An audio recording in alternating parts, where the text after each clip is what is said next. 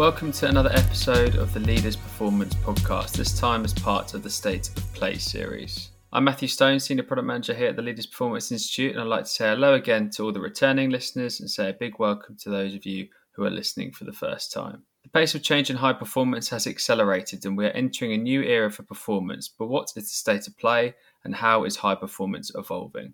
The Leaders State of Play series explores these themes across a series of webinars, articles and podcasts.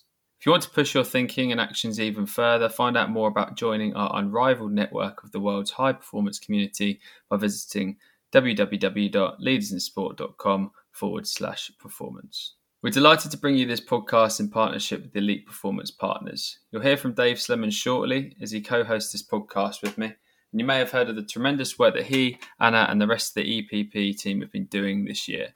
EPP are a search, selection and advisory firm working across elite sport and specialising in performance, and they support, build and grow high-performing teams through their advisory, search and selection and leadership development services. Head to eppartners.co.uk to find out more. Now on to today's episode. Today I have the pleasure of hosting this podcast alongside someone we at Leaders have known a very long time and someone I've got to know even more so this year through our partnership with them. It's founding partner of Elite Performance Partners. It's Dave Slemon. How are you today, Dave? Yeah, thanks, Matt. I'm very well. How are you? Yes, not too bad. Getting closer to Christmas. Just as busy as it was a few months ago, right?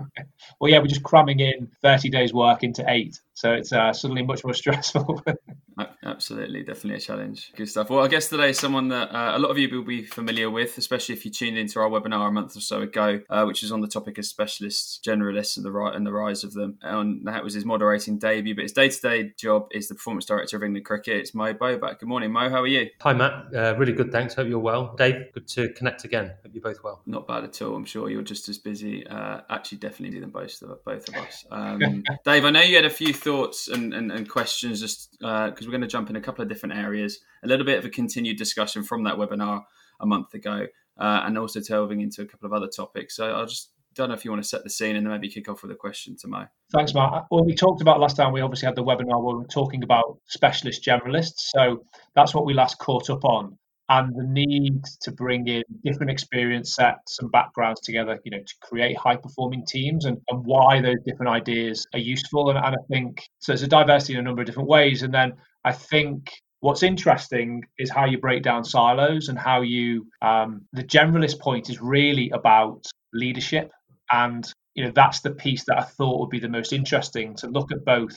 I guess conceptually, what are the areas and kind of what do we see? But also, how do you do that practically on the ground? Because, a lot of the people who will be listening to these podcasts are people who genuinely need some help with guidance and wanting to know how other people do things. So to that point, Mo, looking at kind of breaking down silos, do you have any thoughts on kind of like, how you go about doing that? I know from your experience coming from initially kind of a talent ID specialist announced that general leadership role, do you have any thoughts around how you go about doing that? Yeah, look, it's a great line of questioning. And I suppose a good place to start, even before we get into the practical stuff, it's like, what are we trying to achieve and why? So in essence, we're all problem solving, aren't we? But in our world, we're trying to outfox our opposition to win cricket games, or it almost doesn't matter what your context is, but we're problem solve. And I think there's enough research and literature and sort of applied wisdom out there that suggests that homogenization of thought and ideas probably isn't a great way to problem solve. So what we're trying to do is move away from groupthink and conformity and silo thinking,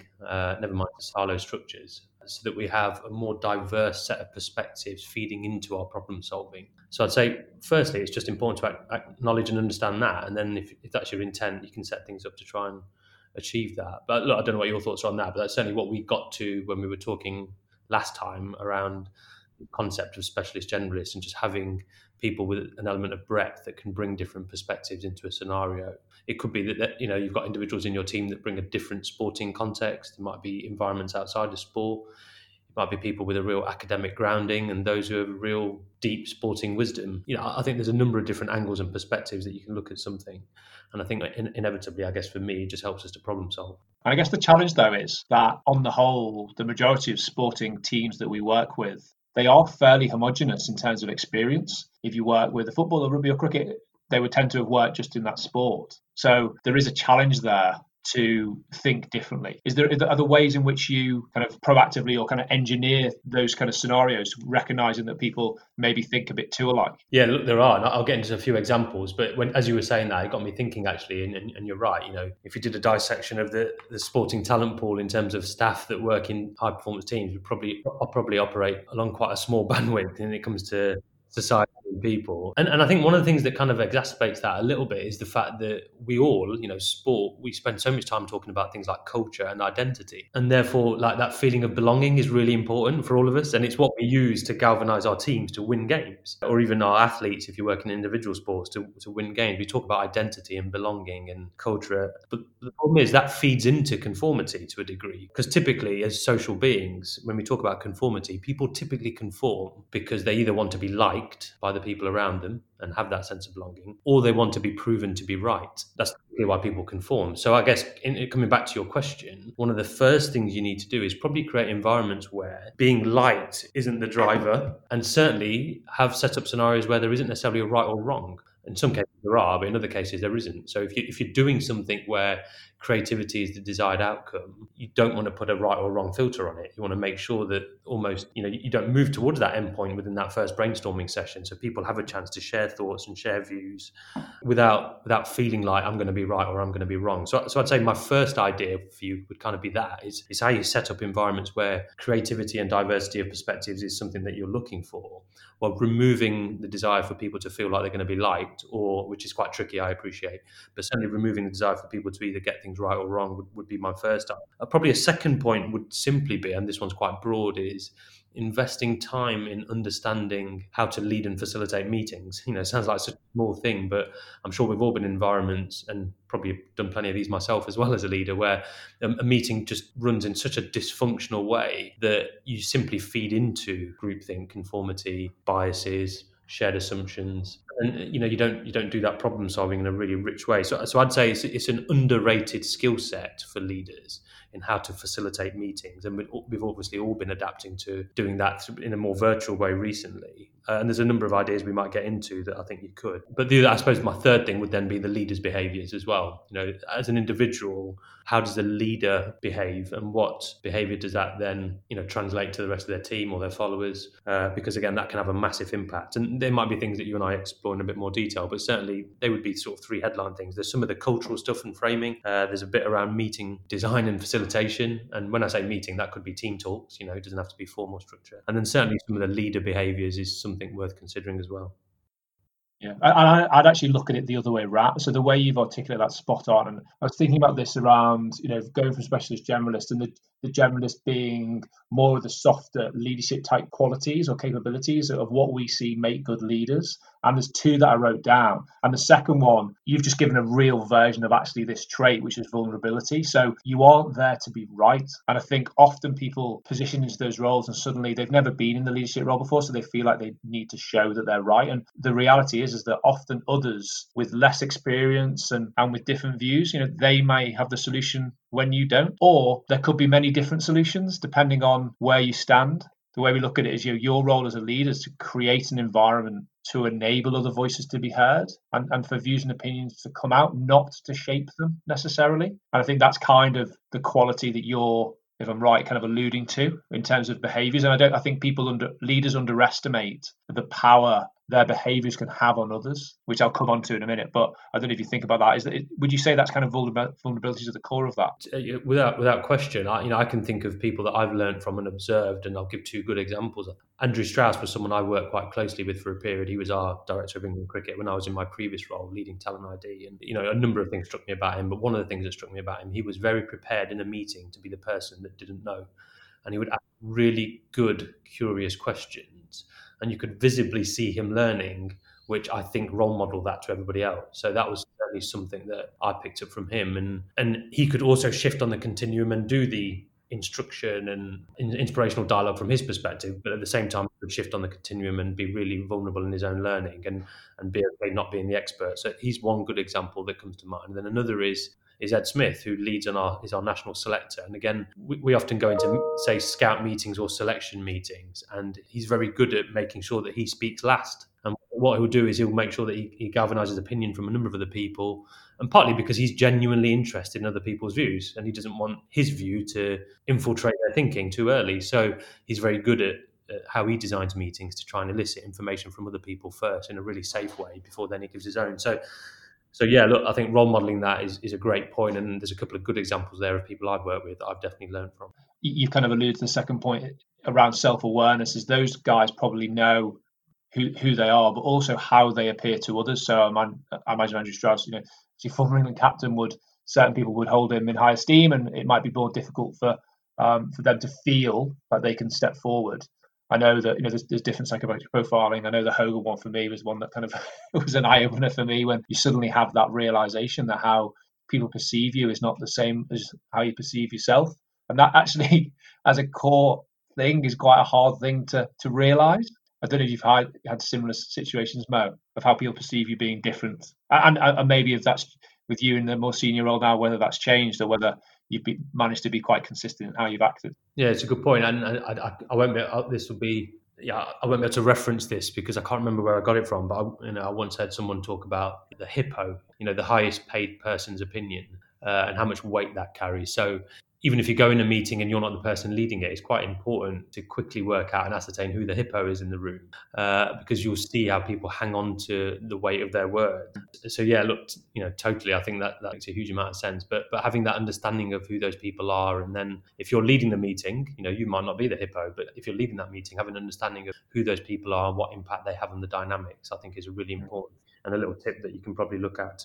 As you say, it's about really understanding the kind of leader you are. But there's definitely ways that you said you can create conditions, isn't it? Or use almost, I don't know if tricks is the right word, but things that you can do to help. So I'm not a huge fan of kind of psychometric testing for the sake of it. But if you subscribe to certain types of people, if you were, say, and I've think of a couple of examples of this, of say an introvert who you can definitely set up conditions for them to succeed. So little things like don't give somebody papers at that moment, and ask them for a review. Give them a bit of time before a meeting to kind of be able to digest things so they have time to respond. Or even kind of, I've seen another team that we've worked with where you ask everyone in the room to write down their answers or thoughts before people start speaking.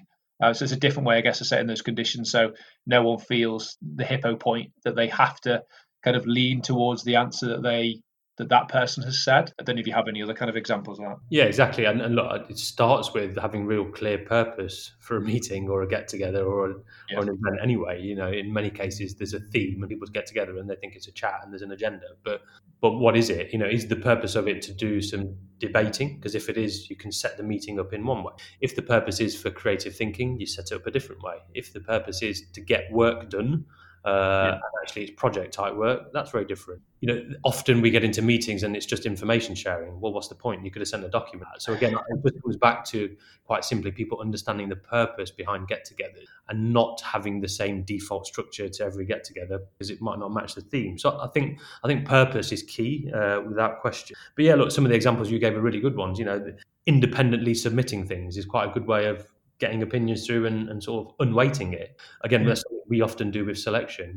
My previous role as talent ID lead, I would often go into a selection phase, and as a non-decision maker in that environment, I would capture information and input from all the decision makers, the selectors, and I would aggregate that. And then the next day, I would do a bit of a creative exercise where we do a bit of a reveal, and then it frees up the time in the meeting to get into debate. You start going, well, selector X had this player in their team and selector Y had someone else in their team. Let's debate and discuss. Let's interrogate the evidence. You've almost fast tracked to the debate, quicker. So that's, independent submissions are a good thing. I think also you can give people roles in meetings, like forced perspective switch. So you could tell your head coach and say, look, for the purpose of this meeting, I'd really like you to try and assume the mindset of, the head of science and medicine, or even vice versa. You give someone the permission in the room to assume the position of a playing perspective. Now, it's quite hard because you naturally gravitate back to your norm, but forcing people to do that is a good way, again, of almost getting those diversity of perspective, but also implicitly creating empathy within your leadership and your team so that people start to appreciate other people's perspectives, challenges and problems. So look, there's a number of things there that I think you can do as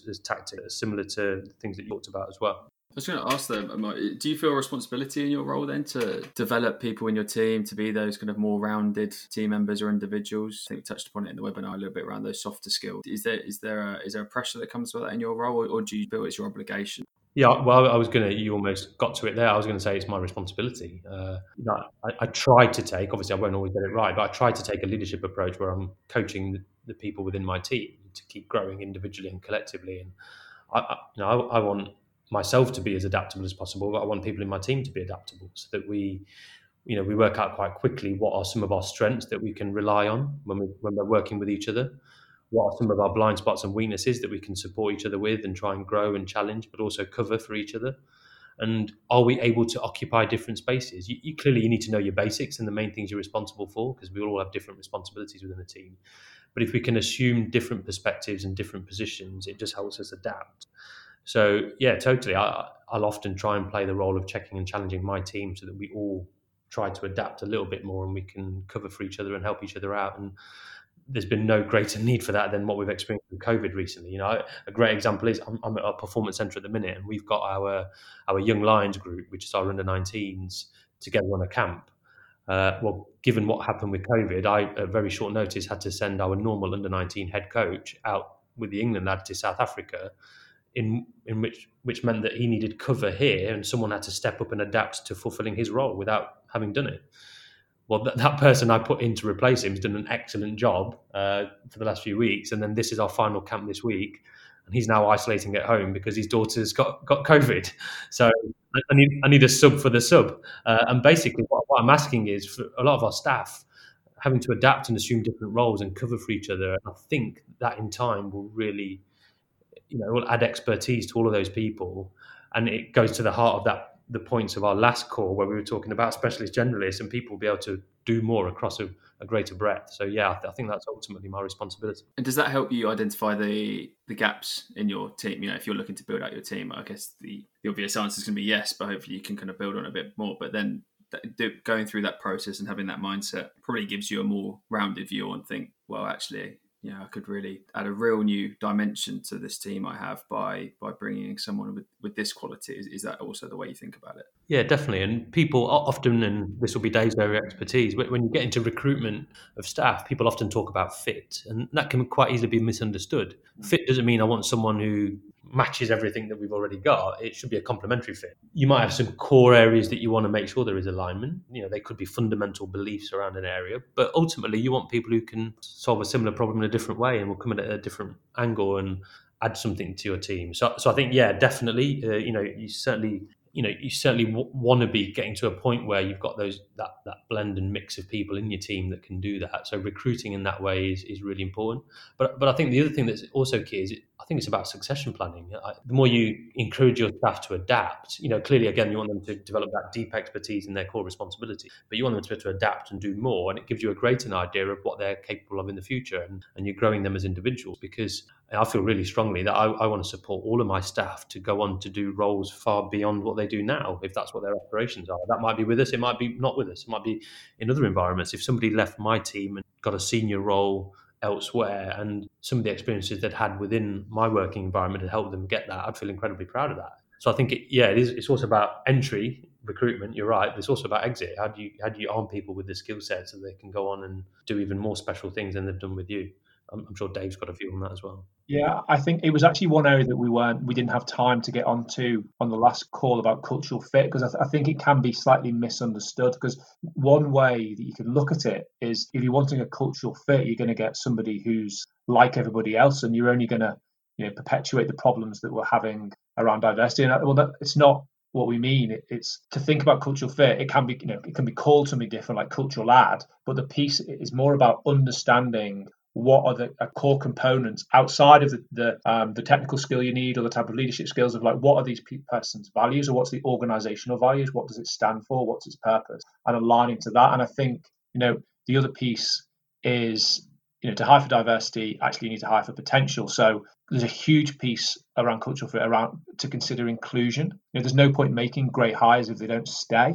So cultural fit to me is around creating environments where people can thrive. So it's obviously difficult in certain areas if those candidates don't currently exist, but nobody's the complete fit. Like we have a saying that, no candidate's ever more than 80% fit against a theoretical brief. And the basic maths behind that number is that we typically have 5 criteria, and there's very rarely anybody who's brilliant at all 5. They tend to be good at 4, and there's always one area to develop, or at least one area.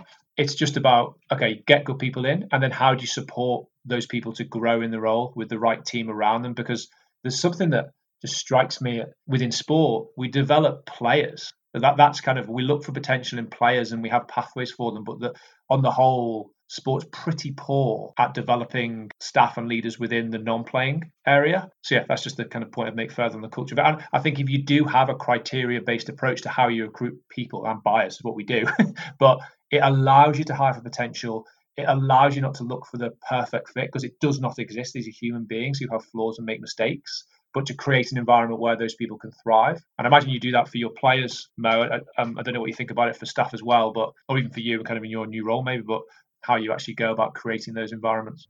Yeah, no, I was talking about this kind of stuff just yesterday with someone in our HR department, because I'm going to be recruiting for some roles soon, so very topical. And we were trying to understand, as always, trying to recruit in a more sophisticated and a better way. And simply, and this might be very basic, but the way I always look at it is, by the time someone gets to interview stage, you should, even before interview, you should have a reasonable understanding of their experiences, their relevant experiences, and their likely competency. For me, that isn't the purpose of an interview, to get to those things, because actually you can read those things off a CV. Like you need to look at someone's roles that they've fulfilled, and you can make some fairly safe assumptions around what they have done and what they're capable of. For me, when I get to interview phase, the things I'm trying to work out there is something that's really important to me is one, level of motivation and their motives. That's really important, because I've always thought that if you've got someone where they might have questionable motives or motivation, selfishly, that's a very difficult leadership challenge. Whereas if you've got someone who's got high levels of motivation that are well aligned to your values as an organization or as a culture, that's a far more exciting leadership challenge, because you've got someone who's got a base level of motivation, and all you then need to do is inspire them. Well, I'd rather be spending my time trying to inspire someone than having to motivate them at a really base level. So for me, when it comes to that perspective, motivation is key. And then it's a case of, like, what are they adding? The point that you made, what are they adding to the team? Like, what, are they going to bring a different perspective? Are they going to get the best out of somebody else? Almost thinking in your head as well, what are the combinations? Like, what's this person going to work like with the other key relationships I know they're going to need to have?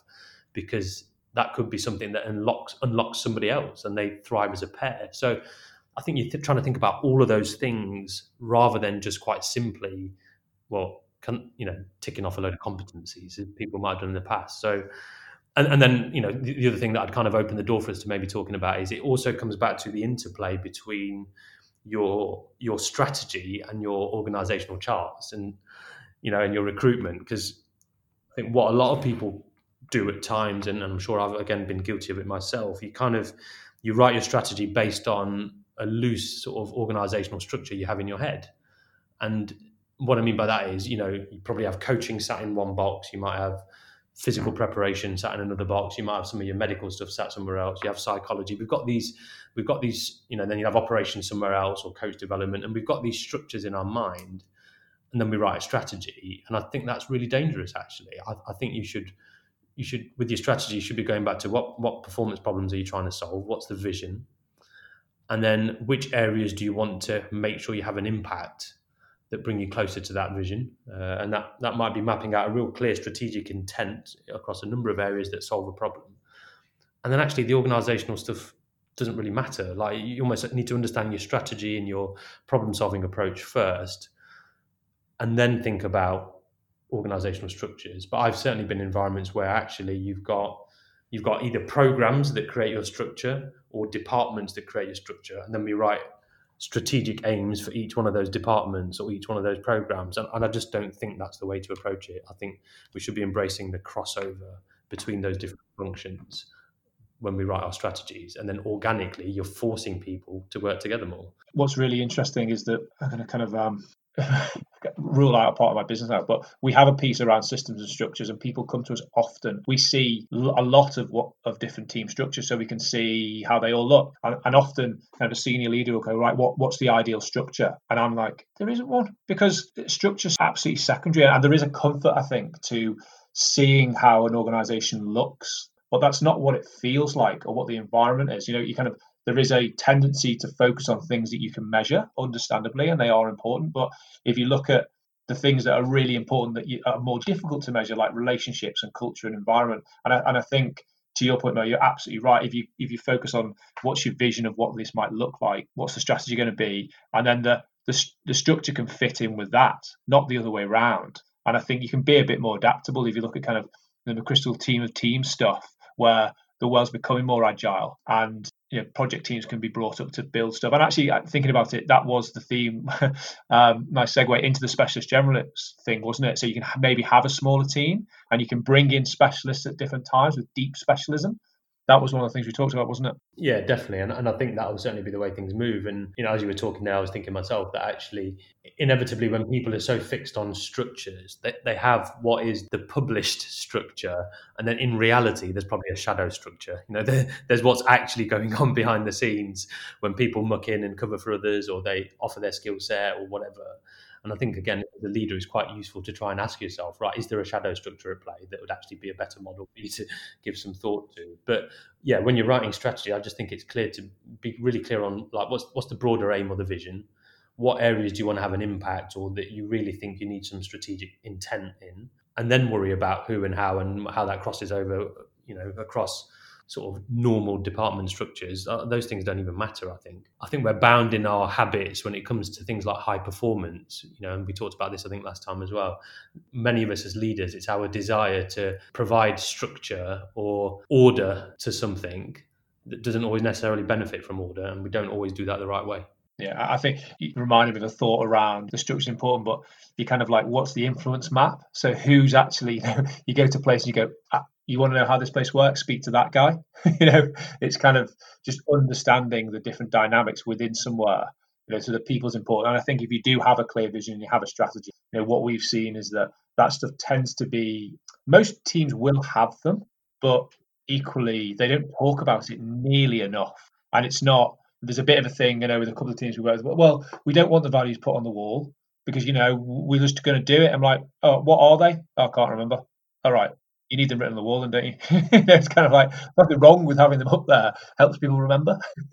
But something you can constantly, every 4 or 6 weeks even, bringing it up and talking about it, even every meeting, talking about those. I don't know how you do that, though, but just talking about it quite regularly. Many of those things. So we've tried to, when it comes to things like strategic stuff, and the model that I've been trying to work with has been a bit like I've described, really, being really clear on the broader ambition, having 6 or 8 areas that we know we need to have an impact to achieve that ambition. And then within each of those impact areas, like just having some tactics. And in those tactics, there's a real mix and blend of people contributing, like across functions, ultimately with the view to us achieving impact. That's the key thing. And the reason I went with impact areas was naturally they lend themselves to being measurable from my perspective, without over forcing KPIs down people's throat. The impact area is quite obvious. One impact area within my strategy is players improving. It's really, really simple. Like, there's only 2 words to it. It's not that hard to remember. And I can easily throw at all of my staff, well, how do we know players are improving? And it just becomes the lexicon and the language that we use all the time that brings us back to some real basics. One of the things that I see often in sports, and I try my best to get experience across a range of different sporting environments and elite sporting environments, what you often see is if you have a leader who doesn't necessarily role model that cross connection, the diversity of perspectives, the integration of different teams and functions, what you never inevitably get is you get a load of stifled expertise. You get loads of great people with loads of capacity and potential, and they're doing loads of really good thinking, and in their teams they might publish loads of nice documents, but they're just not impacting on the outcome because the head coach, the performance director or sporting director or whoever, they're just not buying into it. And I see a lot of that, and I'm sure there's pockets of that even within our organisation. I'm not for 1 minute saying that we're perfect, but you see that unless it's role modelled authentically from the top and people feel like they're safe to stick their neck out in some of those areas, you just get people sticking to their silos and safety, and you get the hippos dominating. And that's why I think a really powerful tool for a leader is permission giving. As a leader, I try to ask of my team, I give them permission to drag me back to my strengths, but also to help me out with my weaknesses. And then equally, as a team, I try and give them permission to do that with each other and to step up in spaces. And I think that just using that word in itself as a leader, talking to one of your direct reports, physically saying, look, I'm giving you permission to do this, I think is such an empowering thing. And I think doing that can have almost like a force multiplier effect in that all of your team then start taking ownership for areas and helping each other out. Yeah, and you know what? I think a lot of that comes back to kind of self-awareness, because I think a lot of people think they are, but maybe aren't quite explicitly enough in that people. So if you want a collaborative group, you've got to lead by example. And if you show you listen to other views and act on them, then others will follow. In sport, a head coach would be a prime example. If your body language is bad when somebody makes a mistake, then actually you don't allow mistakes, even though you might not have said anything. You've got to be aware of the power of your own body language. And I guess it would be the similar situation with you as a leader as well, Mo. It's something that where so many leaders can do work on it, because people just don't realise the impact of their actions, I don't think. That's an area that I'm massively growing in and trying to grow in myself at the minute. And it's a big learning curve, because I'm very aware myself that I'm relatively obsessive about certain things, which easily pushes me into some perfectionist tendencies, which isn't always great if that's the message that you're giving to people, because it might prevent them from taking risks or making mistakes or whatever. So I myself try to strike a balance if I can, and it's definitely a work on of maintaining your real high standards. And there's nothing wrong with having perfectionist tendencies, because you want to set the bar high, but enabling people still to feel safe enough to have a crack at something or make mistakes or do some creative thinking. And certainly I'm still learning of how I kind of role model that and how I display that myself across a number of environments, whether that's problem solving in a meeting, whether that's even just my own habits around work.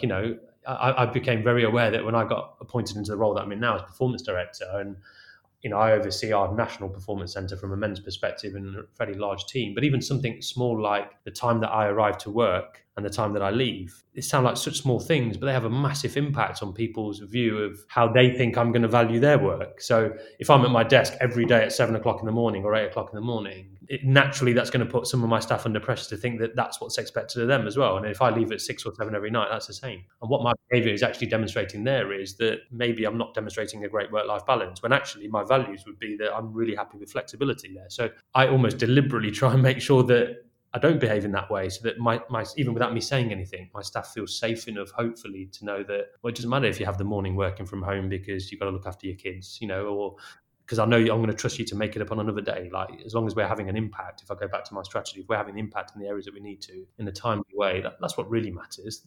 How people get there, we've got to trust that. So, yeah, across a number of domains and environments, I think that's a really relevant area. Because actually, for you, that you could turn around, couldn't you, and say, well, it doesn't matter to me. So it's not the point. it's how it impacts on other people. And so I think if you're aware of that, you probably, and also you've got to give people a break. You're not going to be perfect all the time, and people are going to make mistakes, as long as you create an environment where people feel they can. There's a great stat I can't remember about the most successful teams, and it isn't the teams that makes the least or most mistakes, it's the teams that admits to making the mistakes that are the most successful. Not that's an excuse to make loads of mistakes, obviously, but if you can create that, I guess it's about psychological safety, isn't it, and creating an environment where you can do that. Yeah, and it's a great point. It's a fine balance of, to a degree, normalizing dysfunction. Dysfunction is going to exist, so you've got to normalize that to a degree, but you clearly don't want to encourage it. You want to minimize it if you can. So if you can minimize dysfunction, you're probably going to win more games than you lose, and if you're less dysfunctional than your opposition, you'll probably do quite well. And that's often forgotten. That's another way of saying world-class basics or nailing your basics that people talk about, whatever that is. So to a degree, you want to normalize an element of dysfunction and make people feel okay with it, so there's not a threat in the system. But at the same time, doesn't mean we're accepting of it. We want to try and get better and try to, I guess, minimize dysfunction, particularly in comparison to your opposition. So yeah, totally. I think that makes sense. How do you embrace kind of an individuality within a team setting? Because there's a tension there, and there's an inevitable, I wouldn't call it conflict, I call it tension. How do you be yourself, but how do you adhere to the team principles? Do you have any kind of philosophy on that? Well, it's quite a difficult question, I think. I suppose...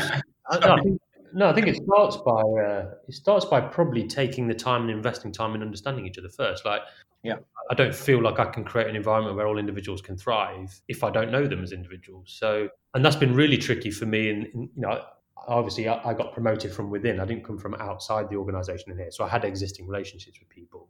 But the nature of my relationship with each of them has obviously shifted and changed now. We'd gone from being peers to me being their line manager from a formal sense. I've got to invest time into that dynamic, but also try and spend social time with each other so we can really understand each other beyond the working context, because that's when we might see people at their best. Certainly through COVID in the last year or so, it's been quite tricky for us to do some of that stuff. And I got some of my pathway leaders group together, quite a bit over the last couple of months, because we've been trying to do some new work. And it was quite obvious that we're all missing a bit of that social connection, social time, because cricket, we get quite a lot of that actually because of the nature of our game. But it's been something that we've all been missing a little bit. And, I'm quite hungry to make sure that when we get beyond, hopefully, the current constraints that we're all operating in, that we get a bit more individual time together without work being the main topic area. And I think, Dave, once we recalibrate, get a better understanding of that, I think you can then start to individualize and flex and move towards environments that bring the best out of individuals. So yeah, that's probably my sort of headline level attempt at answering what was quite a difficult question. Yeah. He's put you on the spot there, Mo, isn't it? But I just thought I'd kind of finish on a couple of points. I'm going to put you both on the spot, and I'm not going to re-ask what were your performance superpower question. We've covered that in the webinar. Yeah, but we obviously are coming to the end of the year. I don't know if there's a couple of things. One, be interested to know from both of you if there's a leadership trait that you feel has just been more important than ever in 2020. Dave, I'll probably throw it to you. I think I will go back to the two traits that don't get talked about enough or undervalued, and that self-awareness, as you say, really knowing yourself and knowing strengths and weaknesses, how you are perceived and how you come across in good times and under pressure. I think that's really important. And I think the second piece is around vulnerability. We've done some end of season reviews for teams, and athletes are by nature sometimes a little bit, but as every human being is, insecure, and they need support within their environments. And I think leaders who can be open to not having all the answers, as Mo explained, Andrew Strauss was very good at. And I think it's such an undervalued trait. And as soon as you show that you don't, and we see it in candidates when we're interviewing people of leaders, as soon as you say, God, I got that wrong, I just didn't know the answer, you become human instantly. You're not trying to put yourself on a pedestal. You're showing that you're fallible like every other bit. And it relaxes people around you, and it's a great leadership trait, and it's undervalued. So self-awareness and vulnerability are probably the two that stand out for me. Definitely agree. Mo, anything to add? Yeah, and I suppose my answer will be heavily influenced by what we've all been through this year. But a couple of things that stand out to me would be having the ability to help your system, your team or department, whatever, tolerate uncertainty. I think is one. There's been loads of it this year, and naturally we typically have a lot of people working with us who like to plan, like to periodize, like to think really far ahead, and that just hasn't been possible, I'm afraid. So the reality is you've got to be able to tolerate uncertainty, and I think a key bit of that is being able to role model it yourself, because if you can do that, then I think others pick up on that. And then the second thing would be having the capability as a leader to make sound decisions during chaos. The reality is, even someone like myself, who I like reflection time, I like to mull over decisions. You're not always afforded that, and I haven't been afforded that. You're having to make sure that you can have the brain space to deal with problems as they're arising in real time and make decisions and then quickly move on to the next thing in a way that we probably hasn't been the case in the past. That's been accelerated this year. So for me, they would be the two things, and they're obviously connected as well. That ability to have your system tolerating uncertainty and role modeling that, and then certainly being able to make sound decisions during relatively chaotic times. And even in periods when you don't have all the information that you might normally want, or certainly the time to make those decisions, but doing it in a way that you still followed a process of sorts and you've weighed up probabilities and you've done some rational thinking, and then actually then communicating and executing decisions, which obviously shouldn't be underestimated. They would be the two major things that stand out to me, Matt. Brilliant. No, all very good points. Well said. Well, gents, it's been a real pleasure to chat and to listen to you once again. I think we could have chatted for hours, and appreciate your time, Dave. Have a great Christmas and congrats on such a successful year for you and Anna and the team with EPP. And Mo, best of luck for the rest of the planning for 2021, and have a great Christmas and New Year too. So thank you, gents. Thanks, Matt. Thanks, Dave. That's it for another episode. But if you've enjoyed these podcasts, you can find many more like it, as well as our At Home with Leaders series on the Leaders Content Hub, as well as on Spotify, Apple Podcasts, or your preferred platform.